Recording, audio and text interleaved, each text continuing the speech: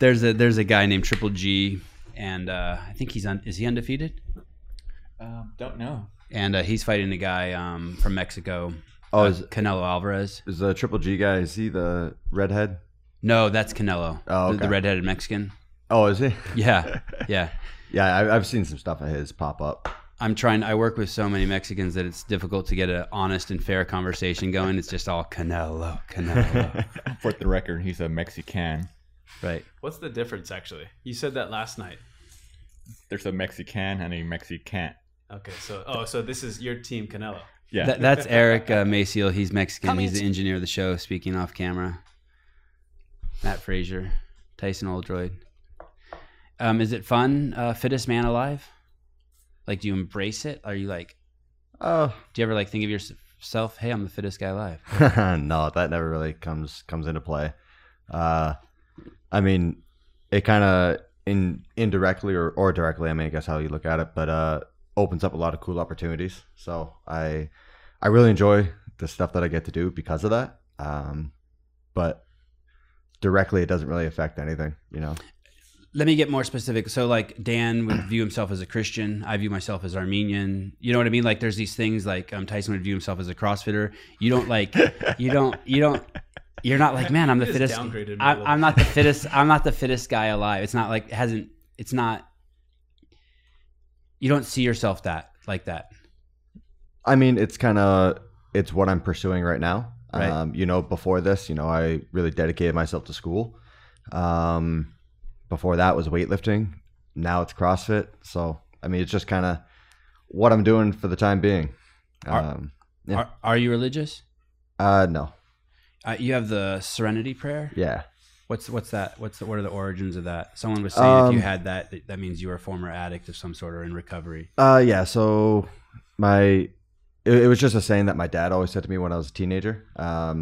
You know, dealing with teenage problems, you know, they're not actually problems, but they're what consuming you at the moment. And my dad would always tell me, he's like, you know, just take a deep breath, you know, say the Serenity Prayer. And you know, when you're 16 and you're told that, you're kind of like, all right, whatever. Like that doesn't do anything. Then I got a little bit older, started dealing with some actual problems, and that just kind of popped in. And, you know, if you really sit down, break it down and apply it to the situation you're in, you know, I found it helped me through a lot of stuff. And I think I was like 22 or 23, and my dad and I each got it. And my brother's a tattoo artist, so he's the one who put it on the both of us.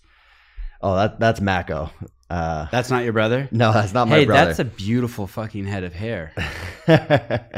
This guy's in Europe, right? Yeah, so he's in Italy.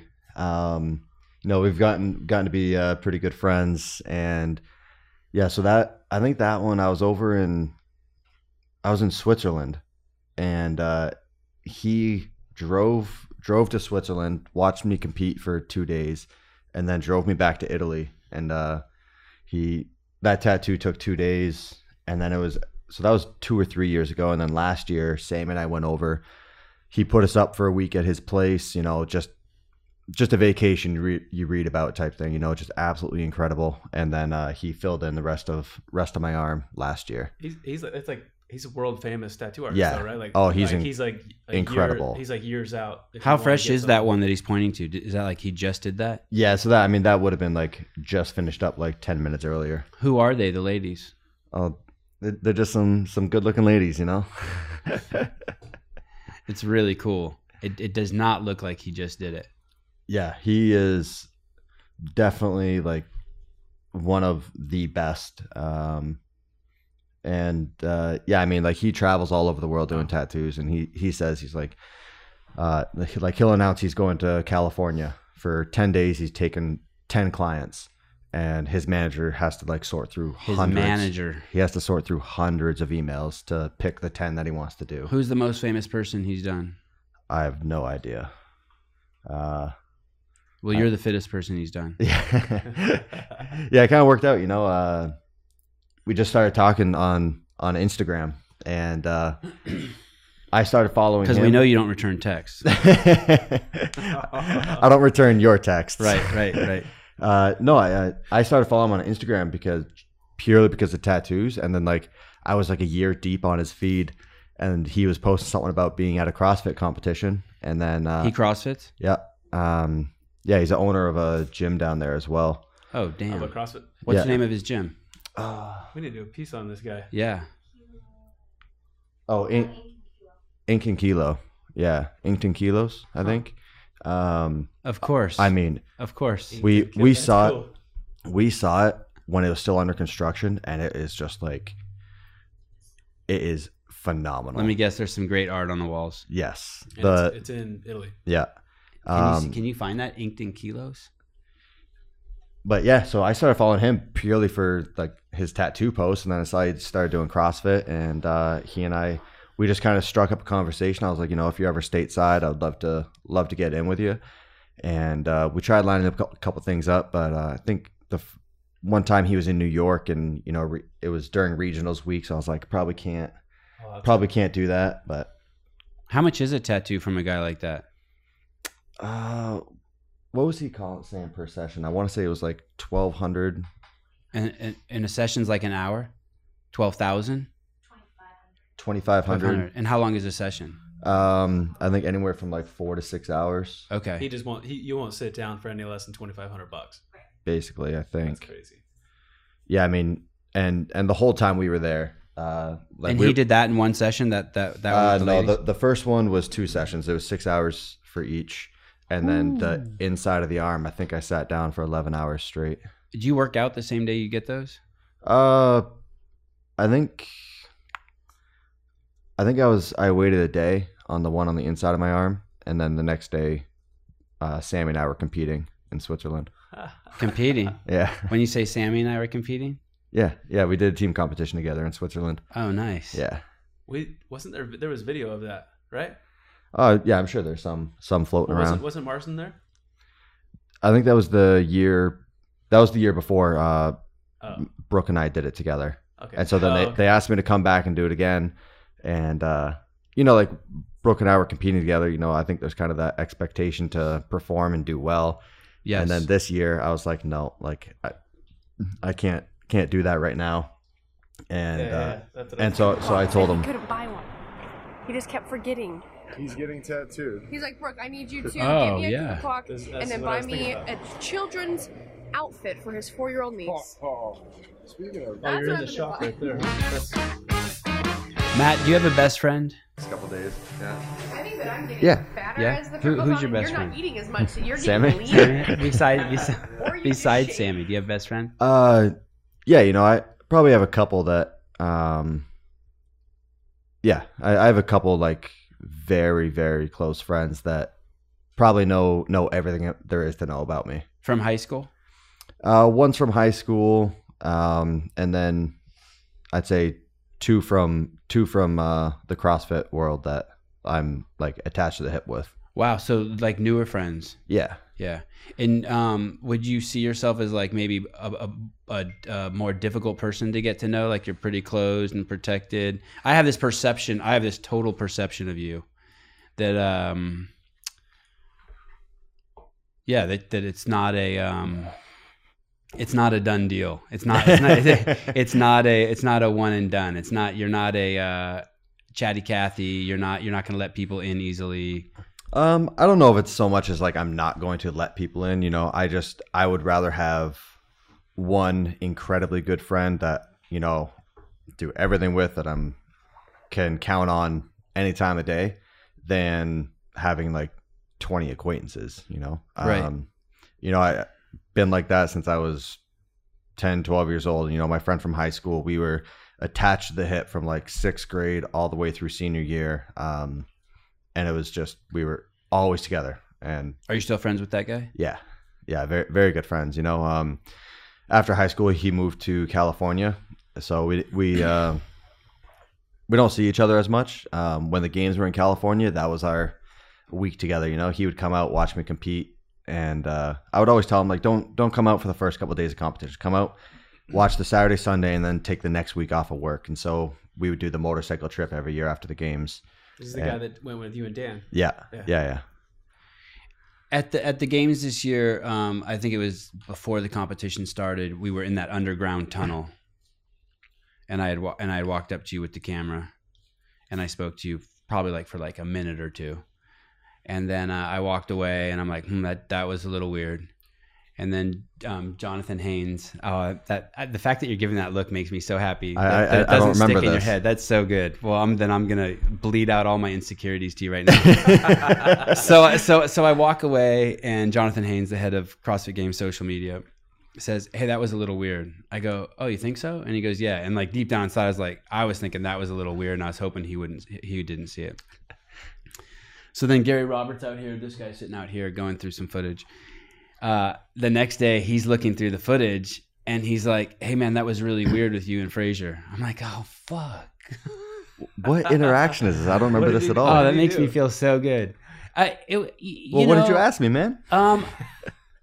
We'll get to that. I think I don't think it's what I asked you. I think that I'm not used to having the athlete. I think you're a unique athlete. I think I'm not comfortable interacting with you the way I am with the other athletes. There's a different dynamic there. Okay. Right. And so, like maybe I need to be coddled more than you were willing to coddle me. Do you know what I mean? You're doing a great job, Savan. And right.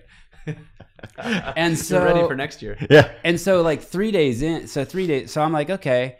And someone said to me, I was going over it with someone, and they said, "Hey man, he doesn't need you. He's got 900,000 Instagram followers. He's got all the attention he has. He don't give a fuck about you. Give him his fucking space." I'm like, wow, okay, that's an interesting. Damn, that's brutal. Yeah. I give you a guess who said that. So,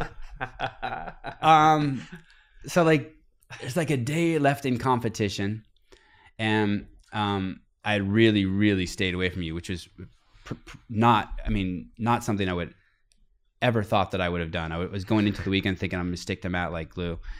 And you said, "Hey man, you said something along, hey, you've been kind of distant. You have, what's up? You've been missing in action." And I said to you, "I'm giving you your space." Do you remember that interaction? I think I remember being like, "Man, someone's talking to everyone else. Like, why is he avoiding me?" Okay, good. Well, had nothing to do with it's not that I didn't enjoy it. It's just an observation I made. It's not that you didn't enjoy the space. Yeah. Right.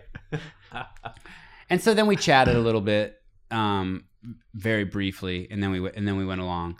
And then as the CBS shows were coming out and some of the stuff was coming out, some of the media, I'm like, "Oh man, Matt's fucking killing this." So I sent you a text. Oh yeah. And then you didn't respond. And I sent you another text and you didn't respond. And then Tyson's like, "Matt's coming into town. Let's get him on the podcast." I'm like, "Okay." And then I'm like, we had that weird disconnect at the games. This has been sitting with him for a year now. Yeah. Oh, yeah. Tyson knows his office is right there. And then you weren't returning my text. So then finally I'm like, fuck it. I got to try one more final method. So then I Instagram Matt. Yep. And I said, "Hey, are you getting my text?" And he immediately responds, "Are you that 805 number?" Well, so I looked I'm back, some sort of stalker. I'm like, oh fuck. Well, so I remember I should have said who I was. I remember when I got the first text, and it had a picture on it, and it was right in the middle. I think it was right at the end of a competition, whether it was regionals or games, or it was something. You were tied up, and I was getting swamped with messages. Oh, it was right after the games. I said fucking insane, amazing, yeah. So, I was just responding to a lot of text, and it was a number that I didn't Copy realize. and paste, thank you. No, I really do try to address the people that have helped me and supported me, and that I'm in constant contact with, to give an individual message to. And that's usually I sit in an empty room for an hour. I'm like, all right, 1 hour I'm doing nothing but responding to these texts. And so that was one that came through. I didn't have the number, and I was like, I don't even want to get into this right now.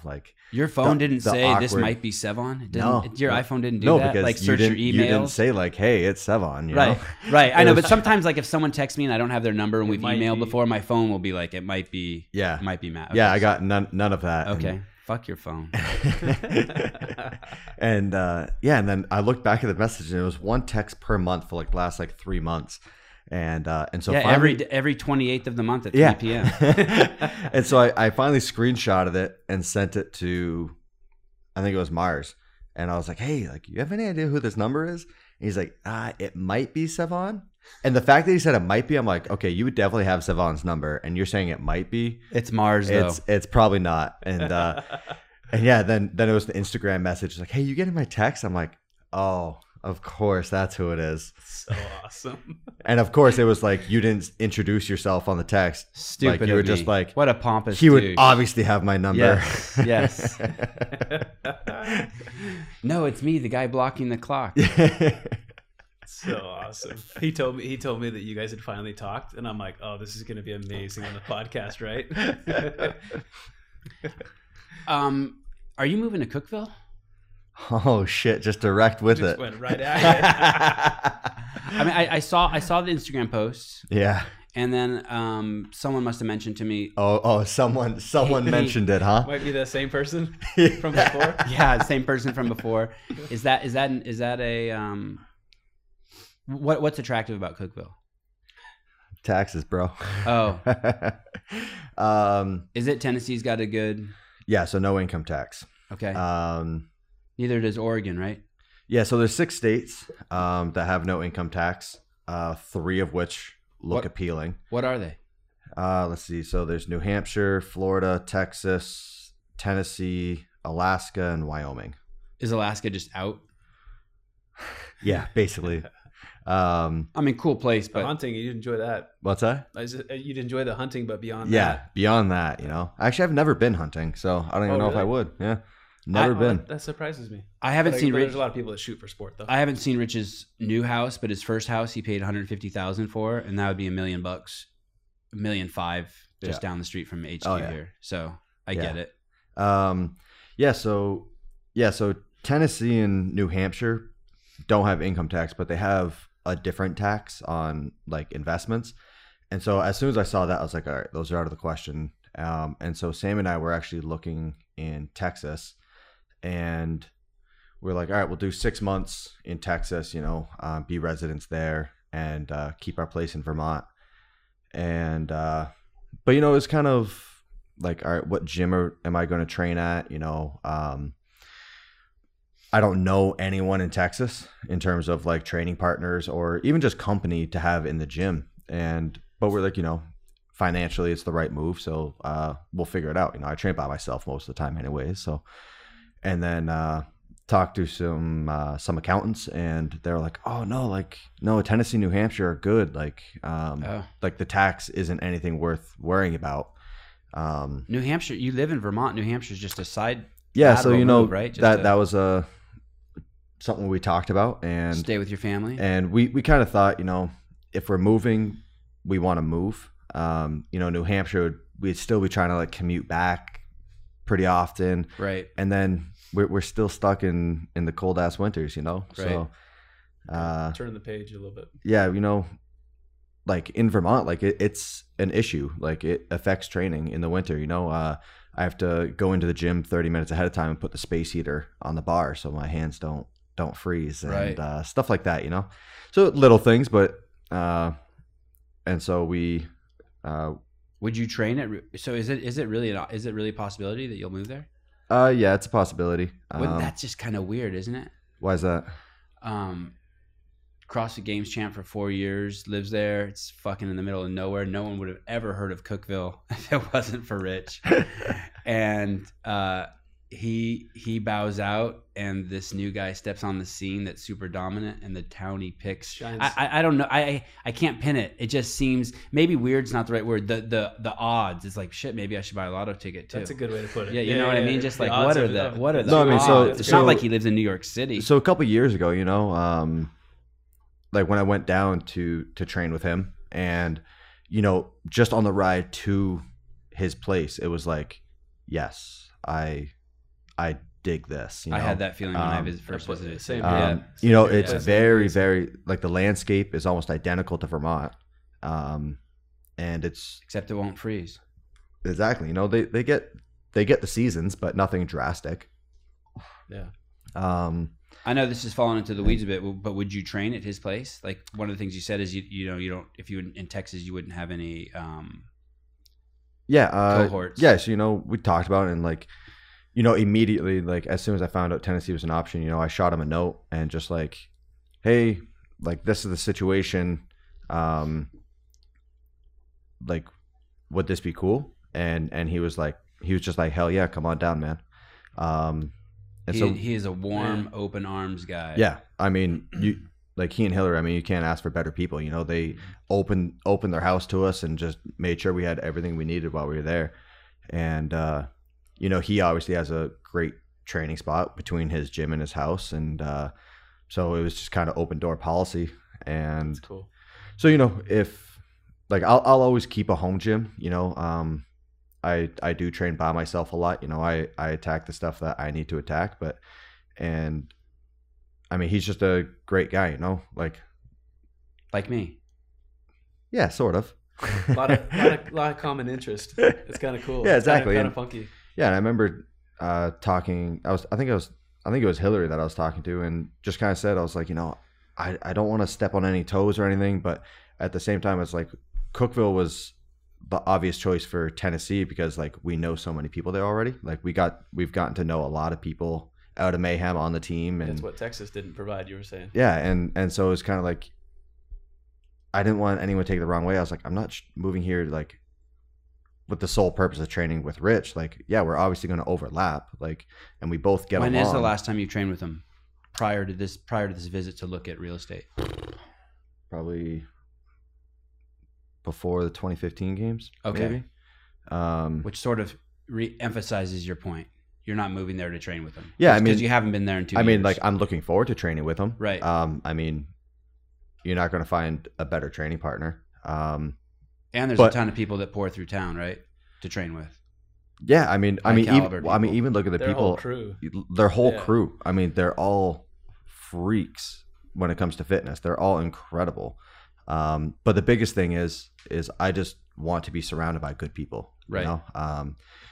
You know, like when I train right now, it's like I'm in the gym. Rarely am I actually doing a workout with someone, but I like having that company of good people. You know, yeah.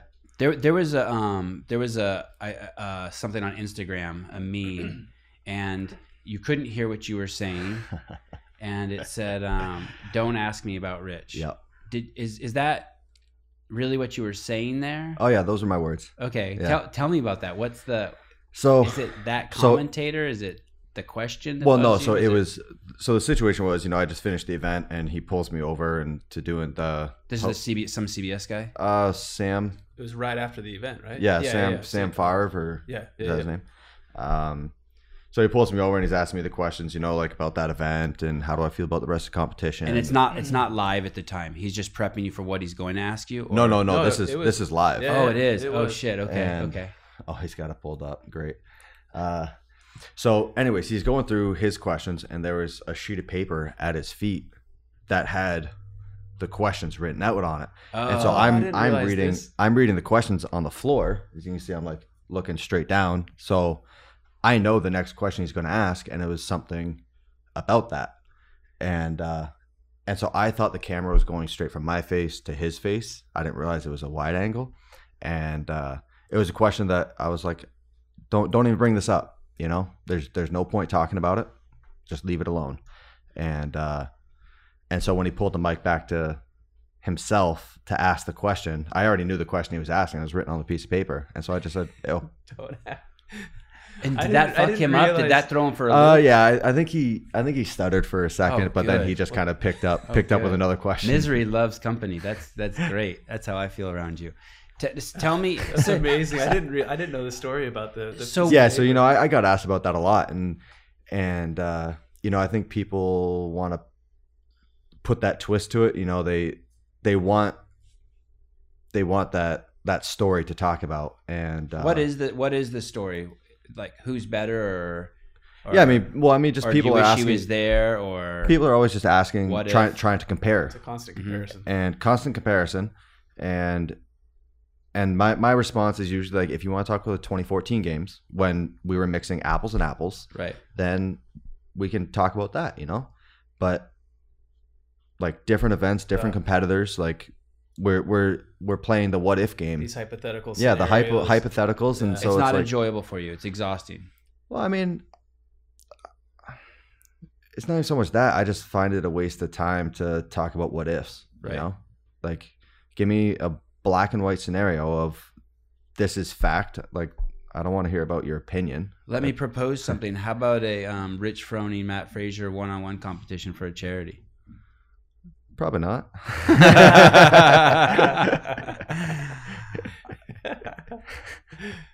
In 2016, you I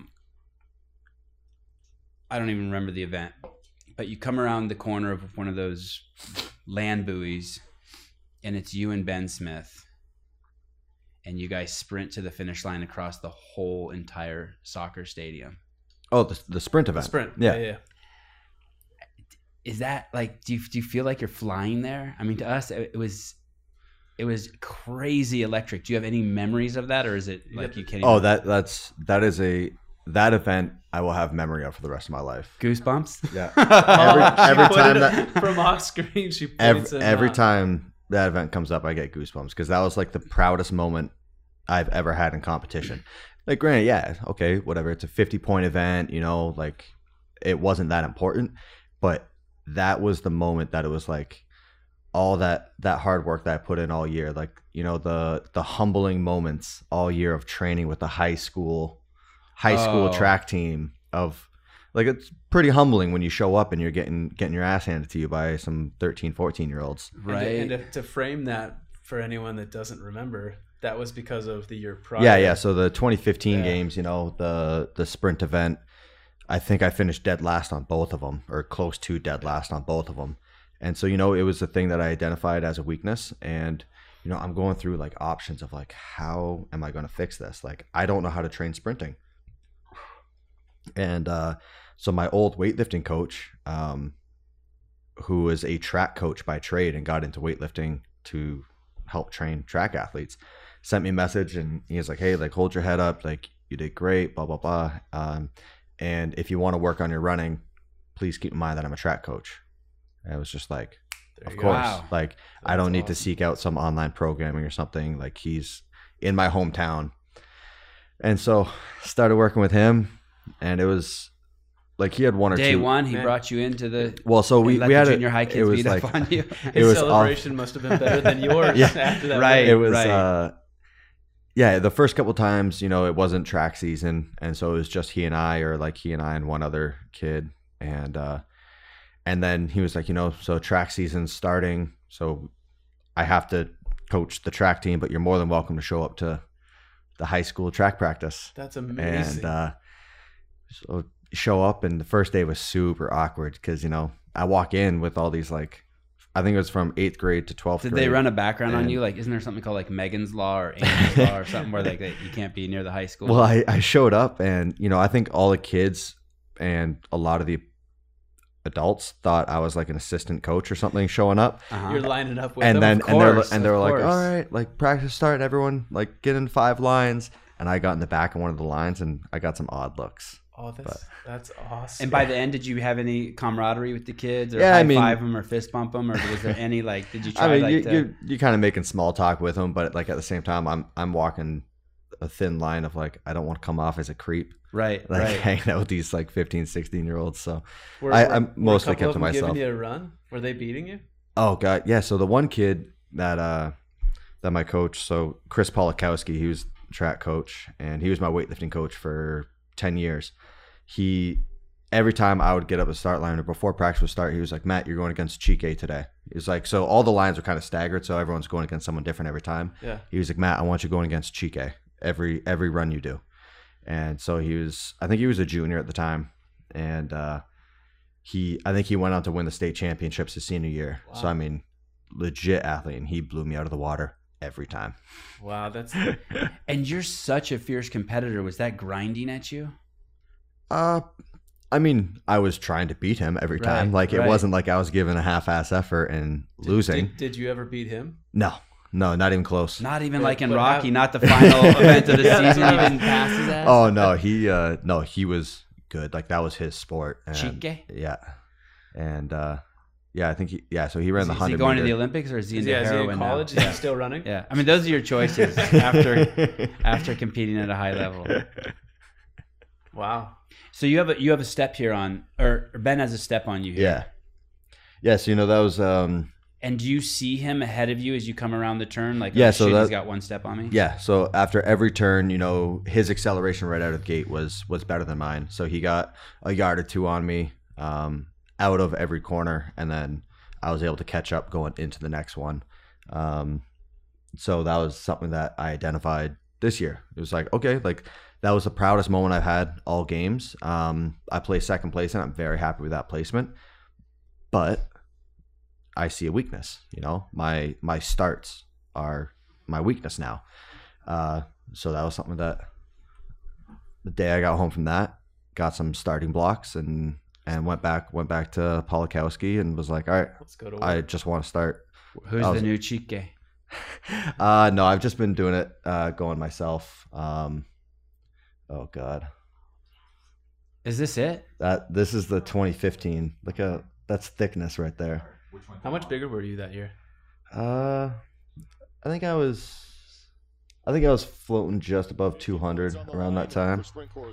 I don't think I've watched this event ever. Really? Yeah. Can you make that full screen, Eric? Trying to chase down Dan Bailey's time of 18.56 seconds.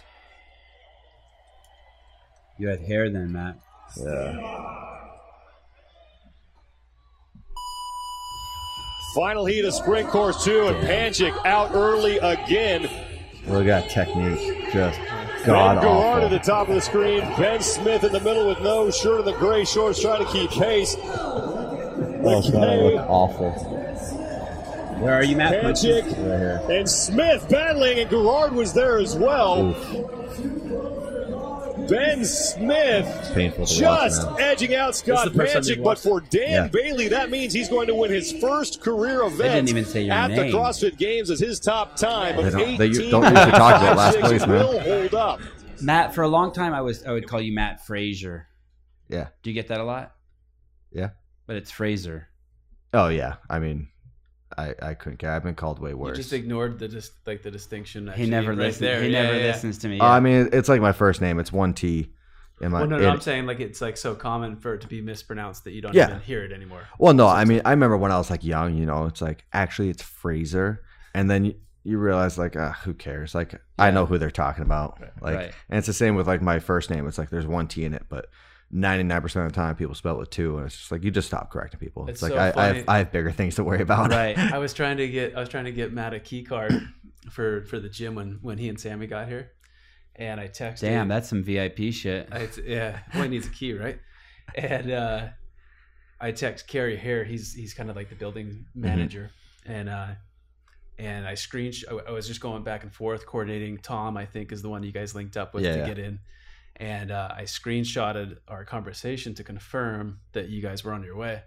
And his response is, "Oh, that's cold. That's not how you spell his name." Because I had it in my phone with two T's. So.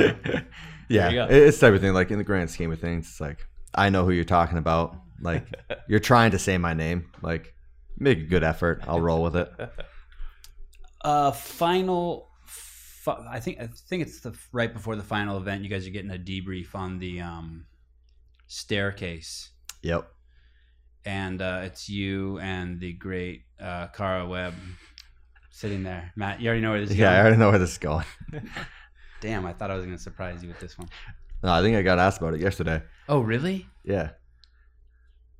Oh, I should never be sharing my shit with those Yeah. guys. You fucked up, man. So, Cara says, "Hey, what's the minimum work requirement?" Yeah. I'm like thinking to myself, man, she can't be thinking like that. She's got to win this shit. And I walk over to her and I said, "Hey, man, why did you ask that?" And she goes, "It wasn't my question." I go, "Whose was it?" She goes, "It was Matt's." Damn, just throwing it out there. And she's so in love with that fittest fighter in Australia. Did you meet him? Her dude. Oh yeah. That she's just on cloud nine. Yeah. She's just. Yeah, I met him briefly. Seems like a nice guy. Yeah, he's a great guy. She's just funny now. You know, such a different Cara Webb. But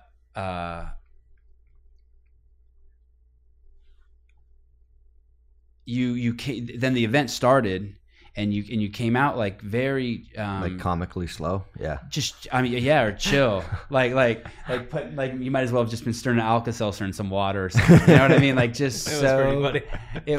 It was actually very funny. Yeah. Well, I mean, the whole thing behind that is, so it's like if I hit the minimum work requirement, I had enough points. I could place dead last as long as I hit that requirement. And so, even something as simple as we have to start facing away from the parallettes, 3, 2, 1, go, turn around, kick up, start your first set. And even something as simple as that is if I rush and like my hand misses the parallette, or I just don't have a good grip and slip off and break my wrist, games is done. Oh, that's Right. amazing. You're thinking Like, about it. So I'm thinking is like I have 6 minutes to do a total of 13 handstand push-ups, 13 deadlifts. Like, Okay. so even something is like, I'm not even thinking about if I can't complete this task. I'm thinking of like, if something comes up, like I twist an ankle, like it doesn't matter why you don't complete it. Right. Not right. completing it is the same, whether it's like I'm not capable of it or I get injured, so I'm just taking it like super cautiously. It was pretty cool to see you like just take a minute and just kind of take it all in. Yeah. And you really do take it in, right? As you come over to the kettlebells, it's almost like you're asking the guys around you, like, "Hey, what's up? Are we going to do this?" Yes. Yeah, I think like at engaging with the one fan. point I was kind of talking to Rick, and I was kind of like, "Come on, man, like let's do some work. Let's put on a good show at the end there."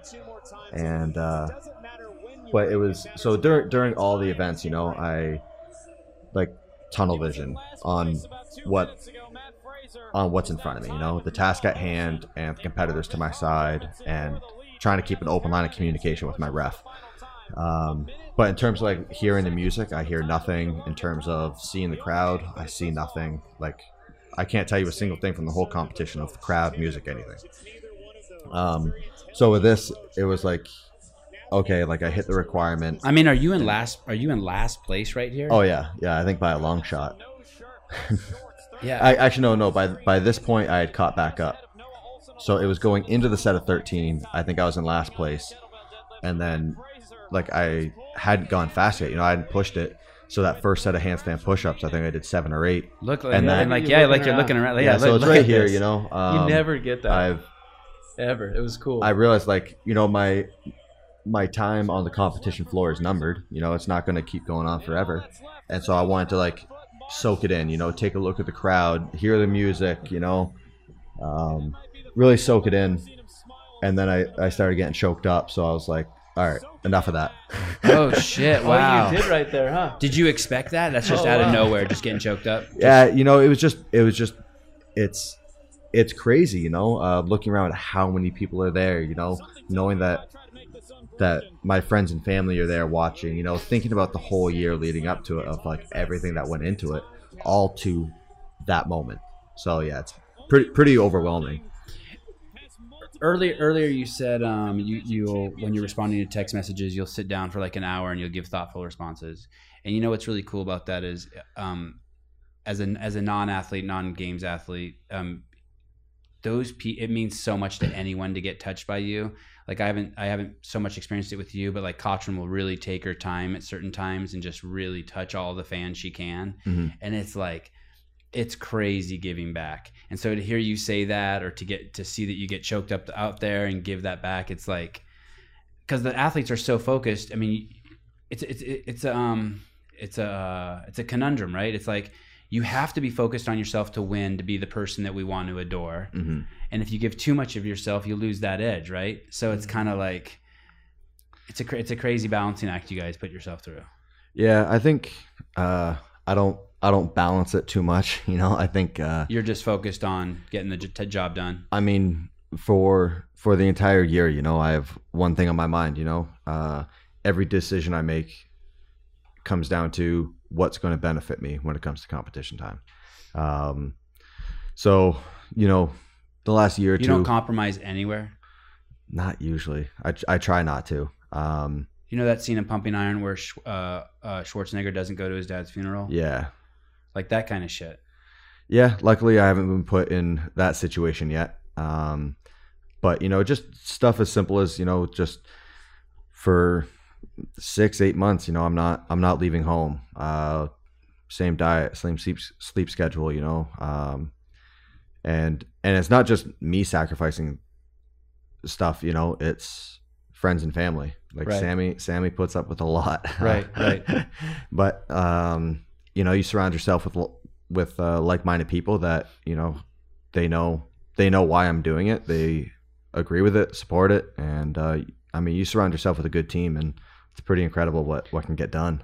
Is the end goal to and I'm gonna really simplify this, save enough, have this career as an athlete, get the proper endorsements, get enough money, and sort of be independently wealthy, like in 3 to 5 or 6 years? Is that the thought of like being independently wealthy, no, that I'm just nip that. Okay. No, that's not the goal.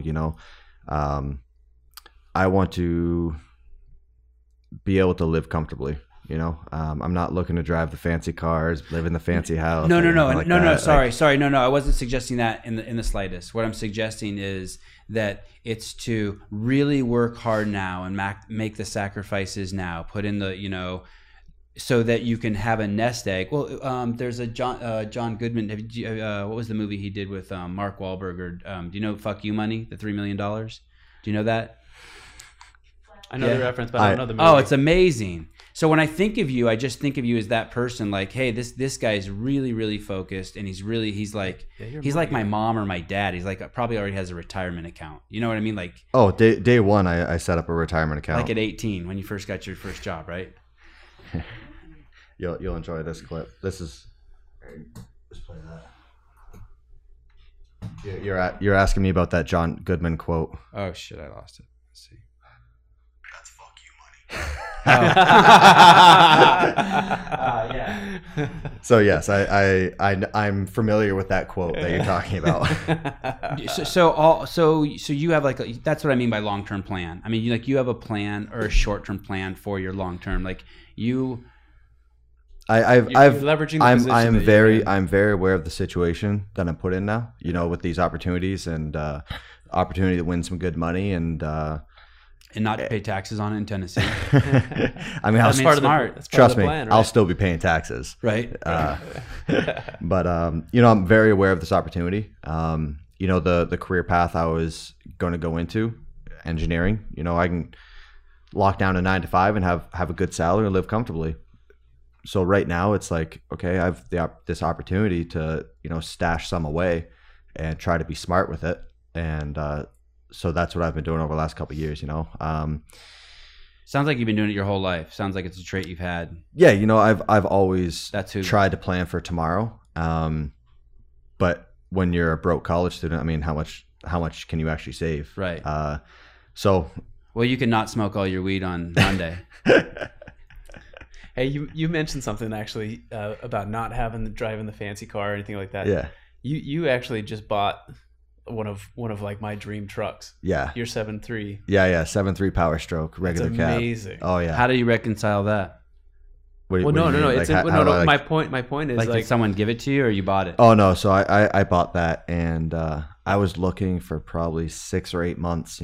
Like I had very specific truck that I wanted. Sammy says a year. No, what's interesting about that is, the champ, he wins. You've got a pile of cash. You know what I mean? You've compiled from winning the games a couple times, and instead of going out and buying a brand new truck, there's a specific truck. And guys that know Power Strokes know that the best motor, the best truck that they ever built is a very specific range. 94 to that's your truck. That's what you got. Yeah. 96 you are moving to Cookeville. Look at that thing. So 94 to 98. Yeah, that was Ford's turbo diesel, and it's amazing. How much? And I don't want to talk about it. It was way less expensive than a new truck. That's my point. Still crazy expensive for a used truck. Yeah, it was definitely up there. Because for that truck, it's so rare to find. With the mileage that I found it with 90,000 miles. They're usually up like 200,000-300,000 miles. There's not a speck of rust on that one, so that's hard to find. And how many did you look at? Oh, I mean, I was checking. Scouring Craigslist for years. Yeah, for probably the better part of a year, every day, like looking eBay, Craigslist, and surrounding areas. And Sammy actually started kind of getting fed up of me spending so much time looking for it. And there's some on eBay, but Did it's it like interfere with your fitness? no. Like I'd find one out in Utah, and I'm like, but I can't afford to take the time to fly there and drive it back. And Sammy's like, just buy one already. Buy me a plane ticket. I'll go out and I'll drive it back. I just think it's awesome. You've Of course won the games you a couple do. of times. Yeah, Of course. No, This is a guy who powder coats a new piece on his motorcycle every week. Well, I have yeah. an appreciation for those things. Yeah. But I just think it's cool. Yeah, you didn't run out and buy a brand new truck. You bought a 20-year-old truck. But for anyone who knows what they're looking at, you know what you're looking at. I like the things that I like. Is there a swoosh on it? Because I like them, not because they have the higher price tag or anything like that. Could you sell a swoosh to Nike on the door? Be like, hey guys, buy me this truck. I'll throw a swoosh on the door. Oh no, I'm keeping that baby all original. That's amazing. Is it fun being a Nike athlete? Hell yeah, man. It seems like it would be really fun. Yeah, of course. Have you met any of their other athletes? Have you met LeBron? No, didn't meet LeBron. I met a couple of their athletes. A boxer, rugby player. A couple years ago. What boxer? Do you remember his name? I don't remember his name. I think he was from Rugby. London. That's what they play in. Yeah. So the Overseas. boxer was from London, I think. The rugby player was from Australia. Amir Khan. Huh? Did you meet Amir Khan? I have no idea, man. Okay. I bet you it is him. Yeah. I met Phil Knight Oh. a couple years ago. That was That's cool. pretty crazy, That's cool. But Is his hair crazy, like in the photos? yeah, Yeah, he's got like the pompadour, like the Trump, but yeah, super nice guy. And just kind of looking at it, like looking at his age, like he has no reason to show up for work ever. He can retire and be more than comfortable. But it was the type of thing like he loves what he does. So you hear that cliche saying of once you find a job that you love, you never work a day in your life. And I used to always hear that like what BS, fuck you, old man. Right. It's But then old people talk. But then I've gotten to meet a lot of people over the last couple of years that are masters of their trade, and they excel in it because they're passionate about it. So they're willing to put in those hours because they don't consider it work. This is what they would want to be doing, even if money wasn't a factor. So then they become the best in their trade. And so seeing stuff like that is pretty cool for me to. What was it? Was it a bidding war? Was it like Nike offered you this much, Reebok offered you this much, Under Armour offered you this much, and you just went with Nike? No, that wasn't the situation. No. Well, can you say what the situation was? Like how it unfolded? Like this. The big factor was so early on in my career, I signed with a clothing brand, and then things kind of got bigger and some bigger sponsors started coming, and had some offers, but I didn't want to leave the guys that helped me from day one. Right. And so Nike was another trait that kind of oozes off you, loyalty. By the way. Yeah. So Nike was the company that was willing to work with that, and so they allowed me to stay with the brand that I was with from day one. Wow. Yeah. And since then that's expired, that contract or that relationship, and now you're solely Nike. Yes. So shoes, pants, shirt. Like if you wanted some pants, could you call someone right now and have them FedExed out for the ride? Sammy's over there shaking her yeah. head. Is Yes. it just like a stack of Nike shirts in the closet, and that's what you wear? Like you have like your standard outfit, those jeans and Nike shirt, like you just wear every day? Yeah. Yeah, I mean, kind of with how long I've been with them, and my wardrobe is basically swooshed. All Nike. Yeah. As mine is almost all Reebok except for all the Filson vests. How long is that? How long are you with Nike? I couldn't tell you off the top of my head. I mean, I'll retire a Nike athlete. You will, okay. Yeah. Someone told me that the games money you win when you win the games, that in your contract it says they match that. Is that true? No, it's not true. I don't know how much specifics I can talk about, but no, that statement's not true. Is there? Well, let me back off a little bit. Then, is there motivation to win? A financial motivation? Like, do you cross the finish line and you're like, "Holy shit, I'm going to get those new tires for my truck"? I mean that's how every sponsor is. Okay. There's something There's built in. incentive. Every contract there's incentives Basically built in bonuses. of like that's what they're hiring you for. They want you to do well, and the better you do, typically the better they're going to do with like your promotions and stuff like that. Compensation. The gold Nikes you got, are they usable? Oh yeah. I mean They're functional. You could put those on. They're not like made of glass. Oh no, I could throw those bad boys on, but they're sitting on a shelf at home. They're just my looking at shoes. Is Sammy getting decked out in Nike stuff too? Oh yeah, she her wardrobe's a good portion Nike. Are you how old are you, Matt? 27. Are you a romantic guy? Like drop to one knee, candlelight dinner, foreplay. Like, are you a Sammy, am I romantic? Yes. Very, very much so. Yeah. And have you always been that way? Like, have your whole life? I mean, have you always been sort of like Probably not. Like if you ask, Sammy brought it out of you? Oh yeah, definitely. Yeah, changed everything of who I am.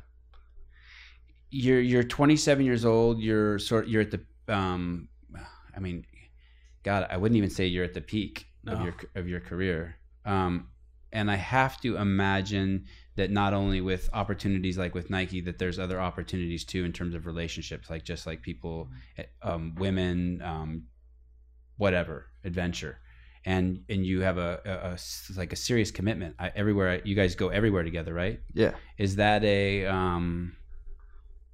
you feel like you're missing out, or do you? Fuck no, not for a second. And how did that happen? Like, what is it about Sammy that like the rest of that stuff doesn't penetrate? Like we go on the adventures together, like all the stuff. I want to share that stuff, it's not like, is it from your mom and dad? Your mom and dad were that, like, right? They were, yeah. So, they were not only sports partners, but they were lovers, right? Yeah. They got married. Right. And so, my dad would always share stories of like when they were on tour, and that's Sammy, right? Yeah. Want to make sure we got the right photo. My parents got to travel the world together, and I always valued that, of like, how cool is that? They, like, individually they got this incredible opportunity, but then like they got to spend the rest of their lives together in terms of like, and they have those stories that no one can take away. That's it. And so I've always wanted that. That was something that I heard about when I was younger, and I just always thought like, man, like that would be so cool. And so then I'm so lucky that like it's happening. It happened. And yes, totally. So I'm grateful every day. It's not the type of thing like where I'm looking back a year later, I'm like, oh man, that was such a cool experience that I got. Like Sam and I talk about it all the time of like, we are in such a cool position. Like, we don't take for granted anything that's happening. When you went out and visited Rich and you saw that he has two beautiful kids, was there any did you feel any clock ticking or itch in your scrotum, or no? Any guys want to jump ship? And... No, we've obviously talked about that, and but we also see like the stuff that we're doing now, it would be a lot harder if we had we So it will fuck your priorities up, whether you want to or not. It unravels your shit. Yeah. So we're both on the same page of like there's a timestamp on what we're doing right now. It's, right. It's not gonna be forever that someone wants to buy me a plane ticket, fly me to beautiful sunny California, and do that. So we're taking full advantage of the stuff that we can right now, and when the time comes, you'll never see me again.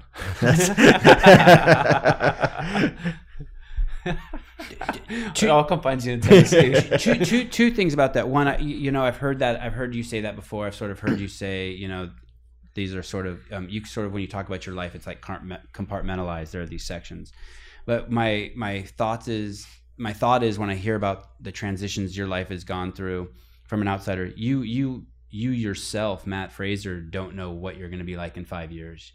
You're really like exploring yourself to its fullest. And in 5 years, you could, for all you know, I've heard you say, I'm not going to open a gym, or I'm not going to do this. You never know. Yeah. If you're a jump in with both feet kind of guy, and we obviously don't know what you're going to jump into next, right? If you asked me 5 years ago where I was going to be today, and you told me that I would be competing in CrossFit, I would have laughed at you. Just like, no way is that ever happening. Right. But then, it kind of turned events, and it happened. And, I'm a very black and white kind of guy. Like there's very little gray area. I like facts. And if I'm going to do something, I want to commit to it and do it to my fullest, So that's kind of what happened with CrossFit, jumped in with both feet and gave it a whirl. And so in 5 years, I'm very excited for what's next, I have no idea. So I'm very excited to see what I'm able to apply myself to next. If what I'm saying is so obvious, I apologize in advance, but I don't think it necessarily is. You're at this one tip of the spear for CrossFit, and then on the other end of CrossFit, you're sort of like the skin of CrossFit where you live. You know what I mean? The forward facing CrossFit games, what the entire world sees, right? Yeah. But underneath that layer of skin, there's 14,000 gyms, and as you've seen as you travel the country, there's a massive obesity epidemic, and more importantly, there's a massive type 2 diabetes epidemic. I mean, it's really, really bad. And it's you sort of becoming this face of CrossFit, and more and more and more, you're inspiring those people who not only not necessarily want to go to the games, but you give them hope. You know what I mean? You're sort of like a mortal who turned into a superhuman being in their eyes. You know what I mean? And we see this over and over, and the emails pour into HQ. Oh my God, Matt got me so excited I got into CrossFit. But not only to be a part of the games, but to like change their life. You know what I mean? And it saved their life. I don't know if you've heard Greg's recent lectures, and it's pretty standard. The whole medical community accepts it, that 70% of people are dying from chronic disease, which is basically what they're eating, their nutrition. So do you feel any of that from where you sit, that you're having that impact, or that you're that figure, or is it still like, nope, I'm just focused on? Yeah, I'm definitely not focused on trying to inspire anyone, but I get the messages, I get, and I think a big chunk was from the Nutriforce videos that got released before the games this year. They did one a week for like the 72-part series. Yeah, dude. Yeah. Those guys did an incredible job with it, and with the amount of time that they spent and the amount of content that they got was just incredible. But I think that was more or less the first time that like guys were around me enough to kind of get like a day-to-day feel of what I'm doing and kind of picking my brain. And like I'm very good friends with both the camera guys that came out. So doing beforehand, or you built it? So I knew one of them ahead of time, then really liked him, and then I got to know the other one during the whole process. So when you're sitting down for interviews, we were literally just having conversations, right? And then they're very, very skilled at what they do, and they're able to edit it to kind of make it make sense. And so I think that was a big part of I couldn't tell you how many messages I got of like people tuning in every week to watch that video and telling me they loved it. It changed something in their lives, and that's awesome. And I've gotten to see it firsthand with a couple people in my family and a couple friends that just weren't happy with their body physically or with their health wise, and they made, and that's the best part, right? And who was it in your family, by the way? So the first one was my brother. He came to the games. Was he fat? He he had let himself go a little bit, and like by no means, like you won't see him walking through the supermarket and be like, "Oh my god, Shit, like, he's Tyson, huge." look at that guy. Yeah. But you know, he was always an in shape kid, like through high school and stuff. And Role model for you? oh no, we couldn't be more different. Okay. We like ever since we were like 10 years old, just polar opposites. Okay. But he came to the games one year and like fittest crowd in the world, and his words were like, "Oh my god, I'm so fat. Like I'm the fattest person here." And so, you know, I talked to him a little bit, and it's just like, you know, make small changes. Don't make this big drastic swing and be miserable. Make little changes at a time. Then it becomes normal, then you make another little change. And I remember I saw a picture of him like after a couple months, and he had lost 50 pounds.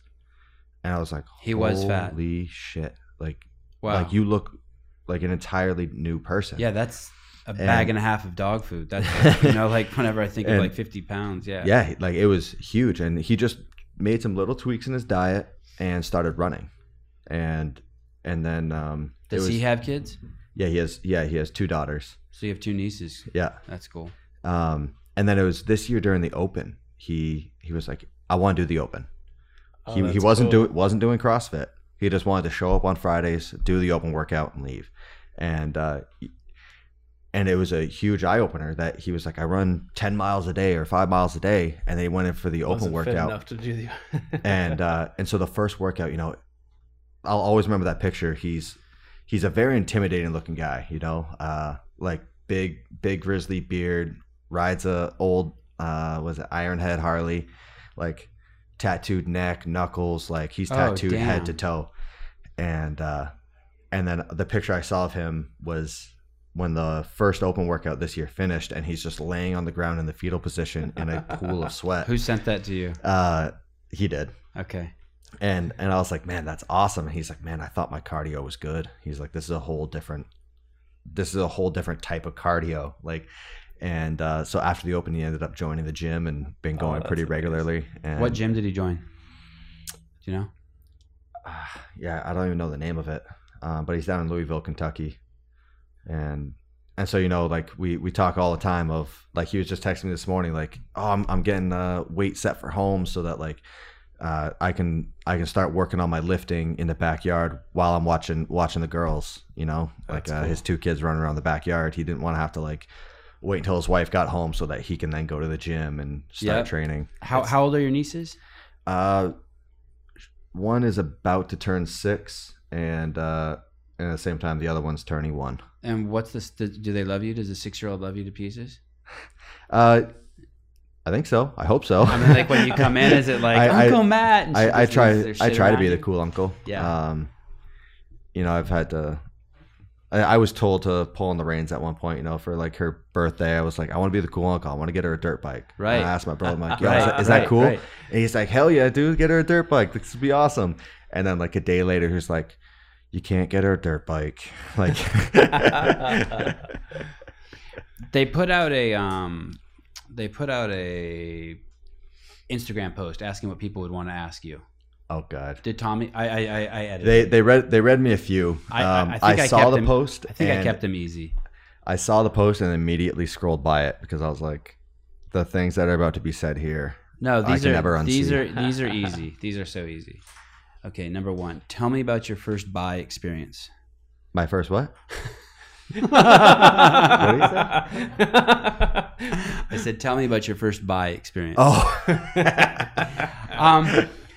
These are easy. How many wins do you want? I don't have a number on that. There's not a plan. No, there's not a plan. You know, just taking it one day at a time. You know, I've always said, someone like, take as long as it stays fun, I'm gonna keep going. Can someone take a year off? Could you take a year off and come back? I don't know. Okay. I've never done it, so I don't know. I don't know what would go into that. You know, it's just something that I've never dealt with, so I don't know the answer. Do you so is fun the only metric that really you're rolling on now? Is it what if someone popped?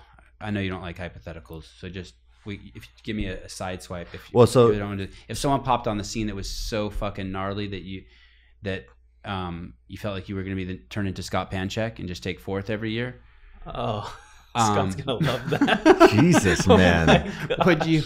I mean, Okay, another sidebar. So there's a lot of great guys that you're standing on their back. They have to take second, third, fourth, and fifth. I mean, Scott's like the fucking greatest CrossFitter alive. He can't get the respect because there's dudes like you who are just like stand on his shoulders every year, right? So I had a job. Actually, I've had a couple of jobs that it was literally every morning wake up at like the one job I was waking up like 3:30 in the morning to go to work, and literally like open your eyes and just the first thought was fuck.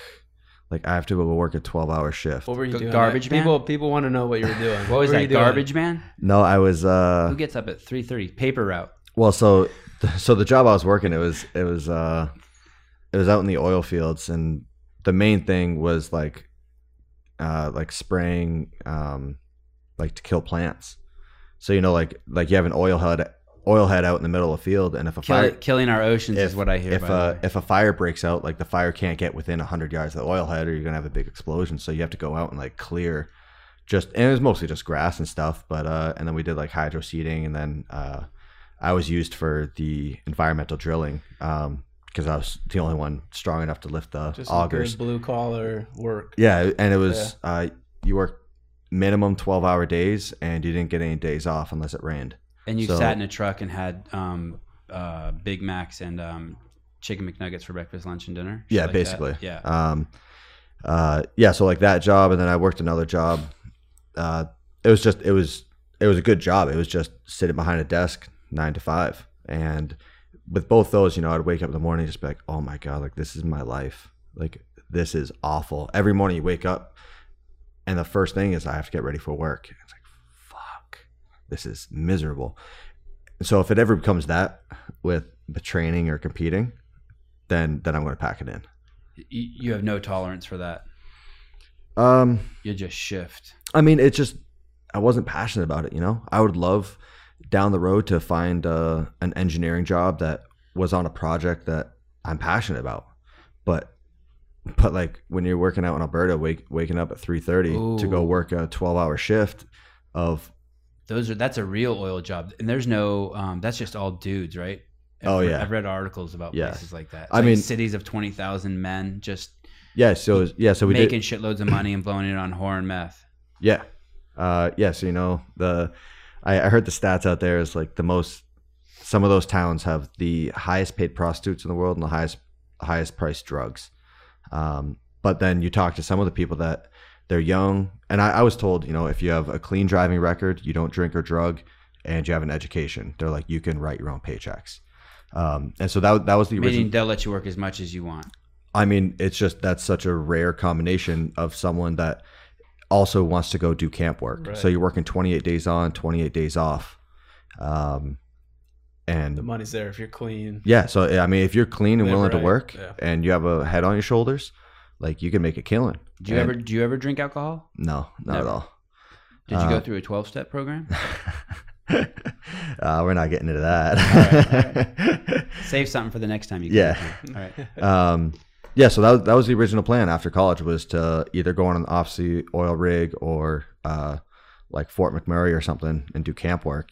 I like that. When I'm working, I like to work. When I have my time off, I like my time off. So, having the 14-day on, 14-day off, or the 28 and 28, that's very appealing to me. You don't want to break your wrist in event 13 or 14 of the 2017 CrossFit Games, and yet you ride a motorcycle. Is there? Yeah, man.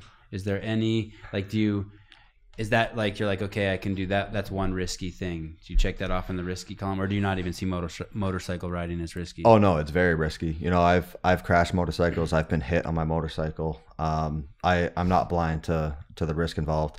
But like this year, it was probably a month or two before the games, and I pulled it in the driveway, and Sammy came out, and she's kind of excited, like, oh, it's a beautiful day, let's go for a ride. And I was like, oh, nope. You are a lucky man. Oh, very lucky. You are a lucky man. And I was just like, Keeper. Nope, like throwing this thing in the garage, I'm not touching it.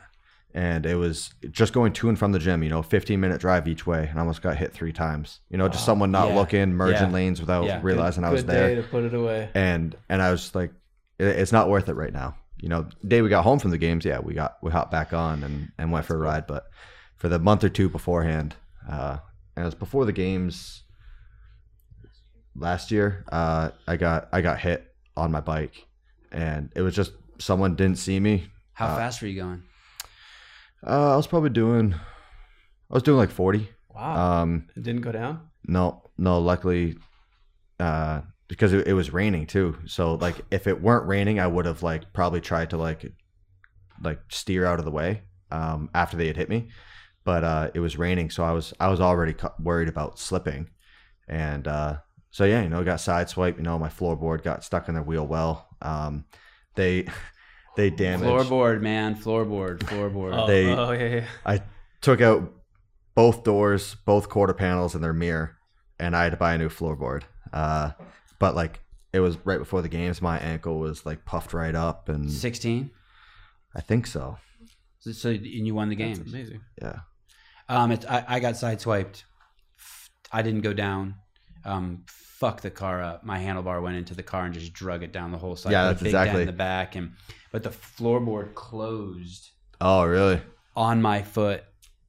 Yeah, mine literally got in between It the was quarter smashed panel. for like a month. It got in between their quarter panel and the wheel, Mm-hmm. and the wheel caught it and ripped it off, and so it got caught in the wheel well and just crinkled up their back quarter panel. Did the first thought that coming? Did it lift? I can't believe how, like, the way you explained it. I picture Didn't it just throw the lifting the bike? bike up a little bit. I literally I just tensed up as tight as I could, and just and it was actually one of the cops that showed up was a buddy, and he said, it was like 10:30, 11 p.m. and Were you lane splitting? Oh. no, and he showed up, and he was like, holy shit, man. He's like, we just got a call like 11 p.m. It's raining, and a car hit a motorcycle. He's like, I thought I was coming to clean up a body. Shows And I up was and it's just- you. Yeah, and he was like, and it's you. Awesome. Wow. Damn. And did you think as soon as it hit you, were like, fuck, my games are over? No, I thought, shit, my life is over. Okay. Right. Someone asked one of the questions, and I thought this one was pretty funny. Could you beat LeBron on the Versa climber? I have no idea, man. And if he held his hand up, could you touch it? I have no idea how tall is he. He's fucking tall, like the ceiling, like 10 feet tall. I don't think I can grab 10. Can you slam dunk? No, I can't grab 10. LeBron's 6'8", by the way. 6'8". Yeah, I'm sure he has like a 14-foot wingspan. The Versa Climate Challenge, that actually might be a little bit. What is that? Isn't that like the wall thing? Yes. It's like a ladder. Oh, is it like the dowels that go across Yeah. on a belt? You just sit there and like. Oh, what are those? Yeah, look at this. Yeah. With his long, powerful limbs, that might be tough. I think that's why they asked, just because he would have a crazy advantage, right? I might go LeBron on that. I'm going with Matt on that. Of course you are. Fuck you, Tyson. What keeps Matt up at night? Matt with one T. Not a fucking thing. I sleep like a baby every night. What do you have a king size bed? Yeah. Any special sheets or just the cheap ones off of Amazon? Keep it frugal. Sammy's in charge of that, Yeah, linens? she picks the linens. 2 separate comforters. Oh yeah, that's one Oh, thing really? that was a game changer for us. Was Wait. 2 separate sets of comforters. On one king size bed, Yeah. 2 full king comforters. Wait, so you each I have think your own? they're like queens. You each have your own, or like two? No, yeah, we each have our own Oh. because it was a constant problem of like, I'm told that I steal the blankets in the middle of the night, and So Sammy's like, I'm gonna fix this. I'm I gonna can't buy see. I don't each see our you as a own. blanket guy. yeah, I see you as just probably being like a furnace. Like Oh. you have 3 fans on you, and you're still like. Oh red no, while you I sleep. am a furnace. Yeah. I sweat every night, but keep the AC cranked up and snug up with a There you good go. blanket. There you go. Do you have? This isn't a question from the internet. Do you have your rest and workout balanced perfectly? Like, does Matt Fraser know when to rest and when to work out, or sometimes do you just default? I think a lot of CrossFitters just default to working out. Shit's not going well, workout. Oh yeah, no, I fuck it up all the time. Okay. Yeah, I have days all the time where I wake up and I'm like, oh my God, why did I do that yesterday? Okay. Like, I'm paying for it today. Oh yeah, I'm still working things out as I go. So you're not a Are you talking about like adjust, like does he understand like how much volume and how frequently, or are you talking about like work life balance? the first one. Okay. Oh yeah, I mean, I don't have that figured out at all. You know, I'm still kind of winging it. You know, I try to be smarter, but I still make mistakes all the time. Do you do all your own programming? Some, you know, like Bergeron will send me some stuff, especially like the month before the games. You know, he'll start sending me some more specific things of like, I want you doing this and that. From that analysis he does, he's talked about how he does an analysis over the games, looking at like what should come up and what should come up based on statistics. I don't know if that affects like the training immediately. Immediately before the games. You know, like if you start training something a month before the games, like, are you really going to get that good at it? You know, like studying last minute. Might be a little too late for that. Yeah, exactly. But is that the same programming he gives Cotrin that in that window? Some of the stuff is the same, but I think a lot of it is different. Like throughout the year, you know, we have different weaknesses, so why would we both be doing the same things? But I mean, this far away from competition, like I just do all my own stuff. I don't think I've talked to him since the games. You know, like it's kind of take your time, rest, relax, do your thing, and. Do you plan? Is it like mapped out? Do you plan what you're doing, like a month out, or is it the type of thing where it's you kind of figure it out day to day? Yeah, more day to day. I think there's some stuff that it's like, okay, it's usually on Sundays I swim, or like usually on Tuesdays I go to the track, stuff like that.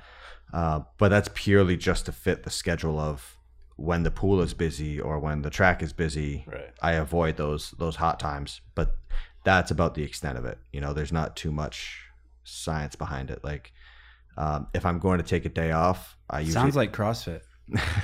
Usually, like if I take a day off, it's on Monday, and the sole reason behind that is the gun range is empty on Mondays, so that's when I go. Awesome.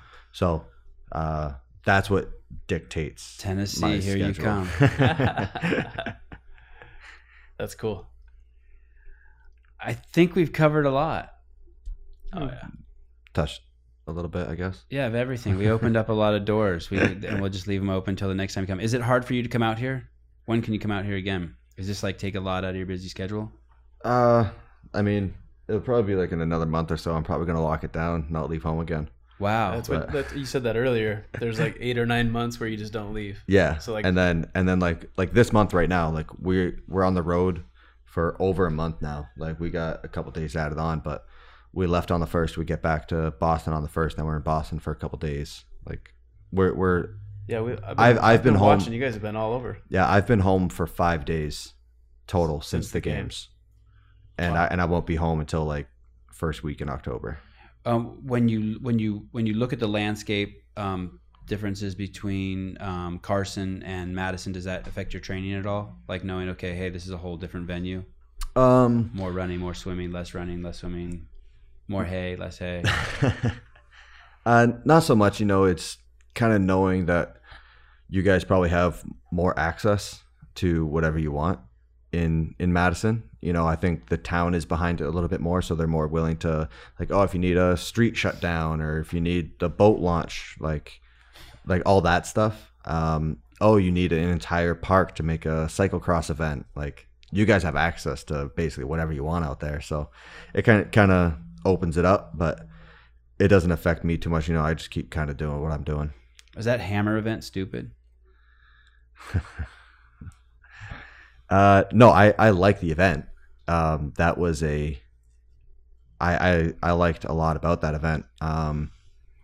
Maybe the apparatus just sucks. Like maybe they need a hammer event, but a better apparatus. I think a better way to test it. I think events that allow for opinion can be dangerous. So if there's something like box jumps, did they hit full extension at the top? Some refs are like, oh, you're basically there. And then others like want you to pause at the top. So it's like, that's kind of a tough movement because there's opinion involved. Right. So instead of doing box jumps, do box jump overs. You know, there's fact. So what was the opinion in the hammer event? I think if like they were telling us like you have to stand in line with that front face of what we were hitting. So, you know, one ref may want your heels in front of it. The other ref may want your toes in front of it. Right. And then another ref is like, go ahead, stand 3 feet behind it, you know? And is that because of the way that the hammer will hit? Yeah, you're able apparatus, I to, guess? if you're standing behind it, you can drag it. You can kind of hook it with the hammer and pull. So I think. Did you do that? No, not at all. Was it hard not to? Yes, that was hard not to because Yeah. like you see, I mean, right? you see your, I don't know what to call it, like a anvil, like I don't know what was that it piece is. called? Let's call it an anvil. That's true. You know, like when you're watching it move a quarter inch every smack, and you're like, this is going Just nowhere, crushing you mentally. And I want to make it very clear, like I wasn't winning that event, no matter how I did it or how anyone else did it. Like it's not an outrageous strength for me. Yeah. But I was able to get through it. Like. Oh, so wait, like what we just saw there, like the feet are in line. That's what they were saying. Yeah, that's what they said the rule was. So that wouldn't count. Who is it?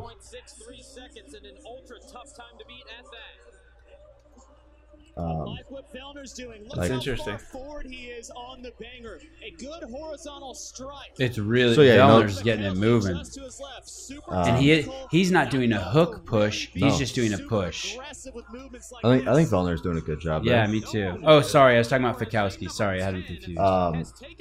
But I think there could be something taken of like even just putting a piece of rebar, like welding it to the front of it, so it's like you can only push your ankles up against it. You know, I don't know. I'm not an equipment designer. That's the but, engineer in you coming out. Yes, you are an equipment designer. But I think So this is like clearly not.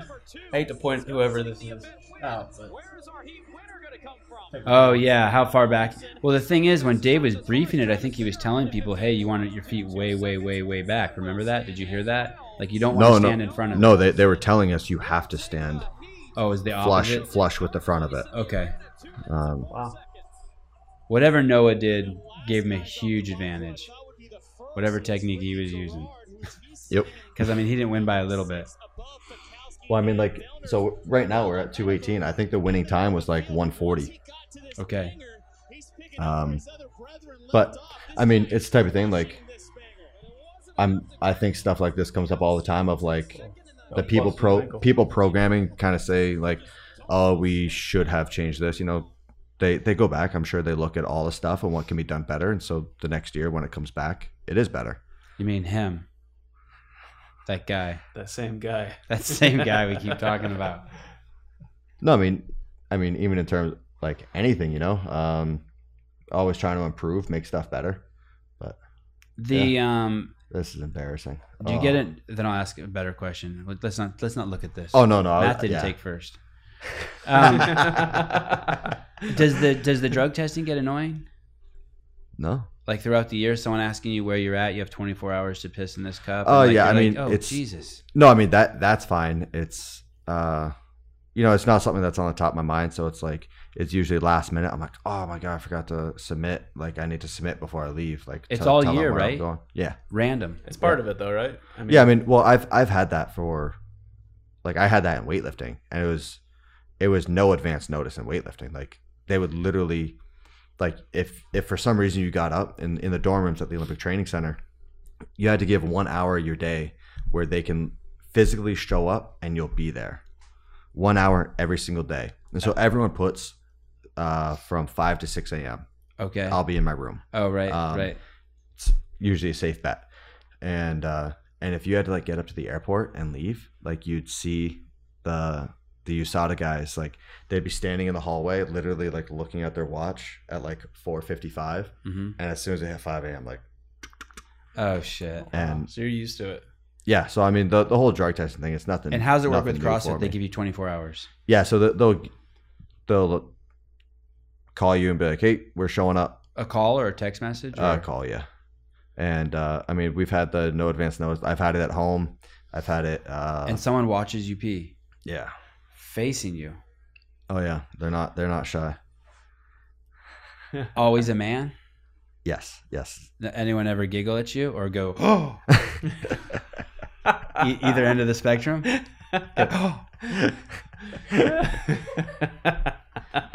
Sammy's cracking up over here. That's awesome. Okay, because you're not coming back until next year when you win again. What pointers do you have for me for next year at the games in terms of let's turn this around. Engaging Matt Fraser? What are some Oh, pointers? you know, I was talking to someone else, and they kind of asked, they're like, hey, like we want to make sure that like the stuff that we're doing behind the scenes is okay, and who the fuck asked that? You mean someone from CrossFit? I'm not throwing them under the bus, man. If it's none of their fucking business. That's my domain. I ain't snitching. They were probably asking look at for this me. Guy. Careful. What's going on, man? And and I said, like, I remember a couple years ago there was like the ESPN cameras that were they were strange. Like they said nothing. What's that? Like bike? Oh yeah, The dude, that thing Chieftain? is nice. Get on it yet? Straight from here. Oh yeah, we're going for a ride after this. But yeah, like the ESPN guys, like we didn't know them. They wouldn't talk to us. They just like followed you around very closely and would say nothing. And I was like, I don't like that. It's kind of strange. But with all you media guys, it's like you guys know the routine of like the last couple minutes before an event, you're not usually talking to athletes, or at least not to me. So it's like, all right, that's great, but like when we do talk, it's not like you're just some annoying reporter. It's like we mainly know you guys like on a more personal level. So like we know we're more friends than anything else. So it's like we're in the back cutting it up with you guys. Yeah, exactly. So like talking to you, it's not like a straight interview. We're just having a conversation. So I mean, and that's obviously when the best results come out as well, because I'm not worried about phrasing an answer perfectly. It's. In 2016, you were in the at the top of the tennis stadium, and you're just about to go in, and you're doing that whole.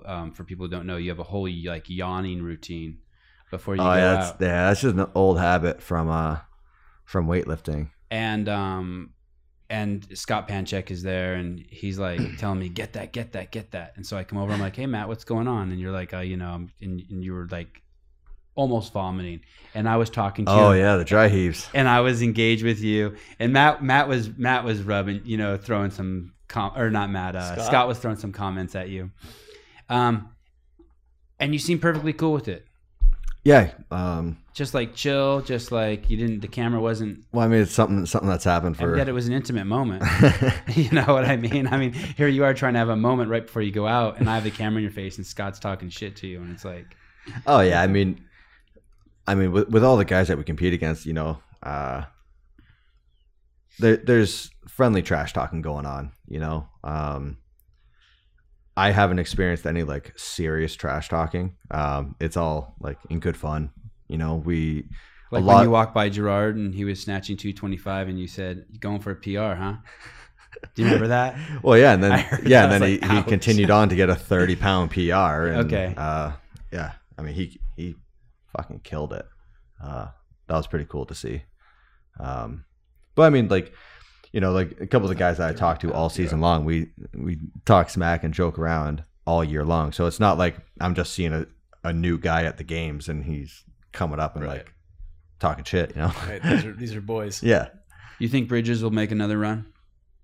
I have no idea. I haven't talked to him since the games really. I think we may have exchanged a couple texts, but yeah, I haven't really talked to him. So. Have you ever thought, what if that happened to me? What if I went in one year and I'm top 10 and then all of a sudden I'm just fucking at the bottom of the heap? Would that like the mental test that would put you through? Oh, I mean, yeah, I think about it all the time. Like, the week before the games, you're always thinking like, did I do enough? Did I do the right things? And what if I flop,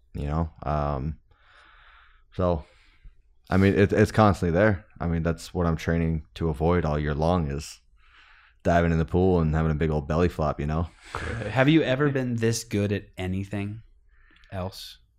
I think I was decent at school. But I just did my undergrad, didn't like pursue a master's or anything. But you were a straight A student? I was Dean's List like I think my whole time at UVM, I think I was Dean's List. I put in a lot of time, a lot of effort on that, and I feel like most of the time the results showed for it. Better boyfriend or better CrossFitter? You're Sammy's only boyfriend. She's no judge. He's great at both. Awesome. Thanks for that. Okay, we're good. Matt, That's good. thank you. Yeah, thanks for having me, guys. It Very was fun. much. Yeah. All right, let's go ride some Very cool. motorcycles. That's exactly what Yeah. I was going to say.